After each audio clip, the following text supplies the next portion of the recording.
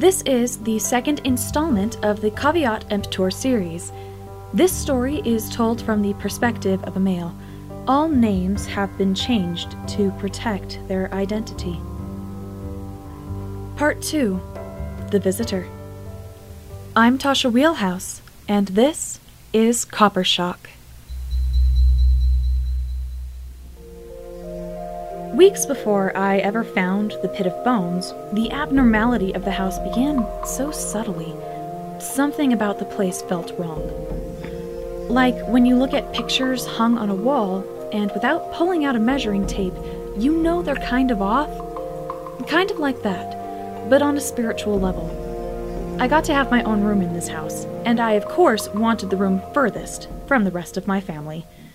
It wasn't long until I started to have mild nightmares.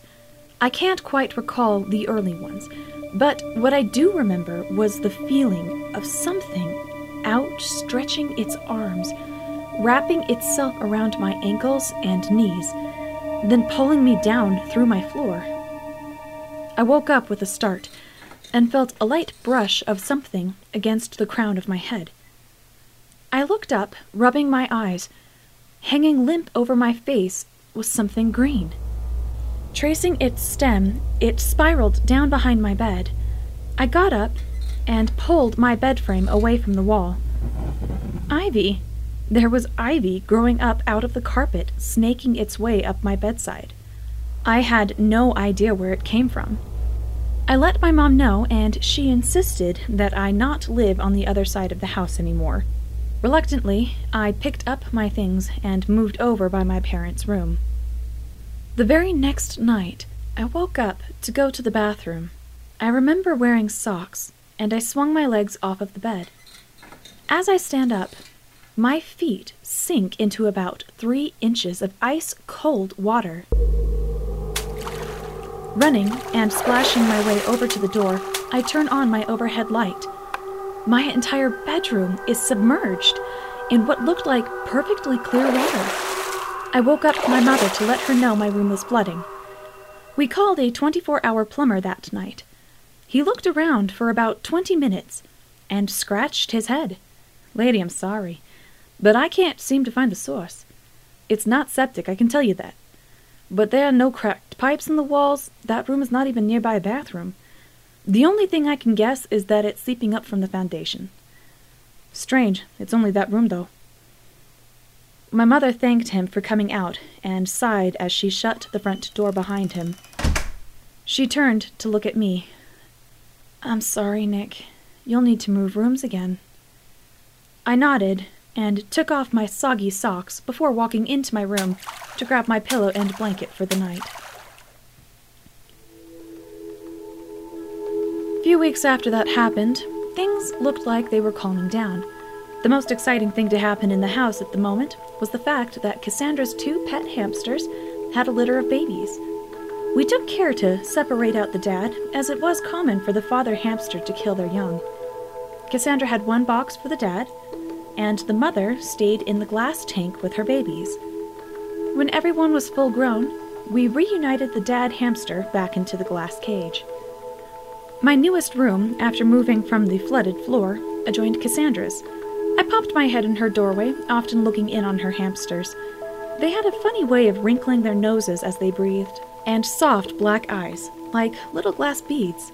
I was not allowed to get them out of their cage without expressed permission from Mom, of course. I decided I felt hungry and left Cassandra's room, walking into the kitchen. Mom, can I have a snack? My mom looked at me, startled, and the room fell silent. After a moment, I realized I walked in on my mother mid-conversation with little Cassandra. She was holding Cassandra's hands across the kitchen table and looking at her with a face full of concern. My appearance abruptly stopped them from whatever they had been talking about. Yes, of course, sit at the table. I'll get you some apple and peanut butter. I pulled up a chair and looked Cassandra over. She had her arms folded and her head bowed down in between them. She was resting her forehead on the table. Mom, why is Cassie sad? I asked. She's just been having bad dreams, honey. Here you go. My mom placed a plate of sliced green apples and a dollop of smooth peanut butter in front of me. I felt my mouth salivate as I looked at the plate. A buzz from our washer sounded off in the laundry room, and my mother left to go get it.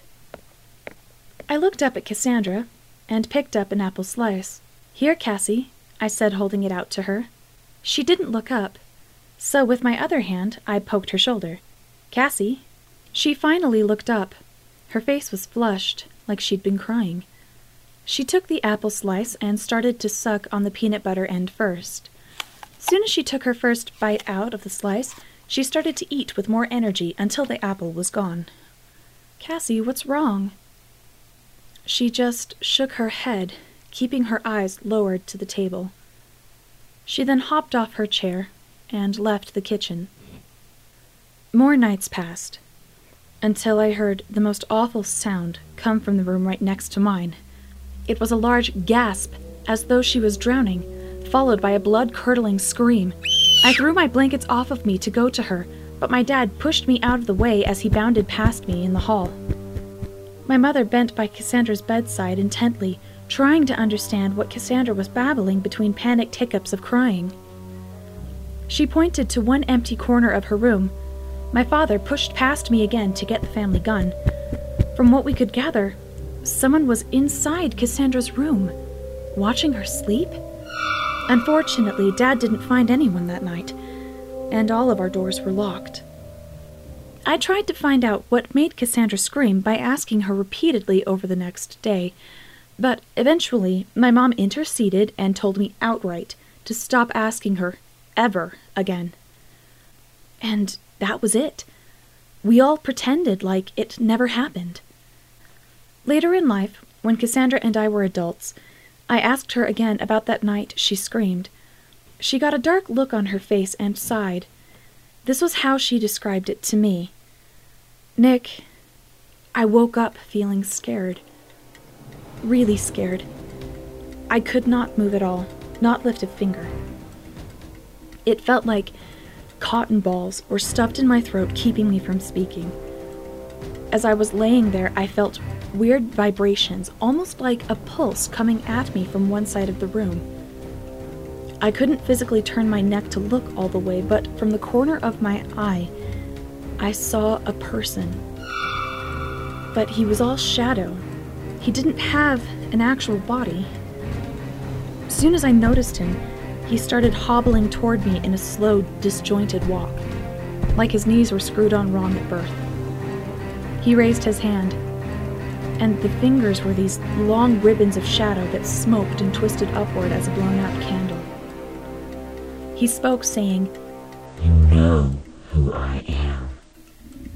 The weird thing was, he didn't actually say it, almost like he put the thought into my head. And I thought back at him, no. That made him angry. He developed red cat eyes. As he split open his mouth to show all of his teeth, his drool was this silver-inked goo that ran down his chin. He had multiple rows of teeth.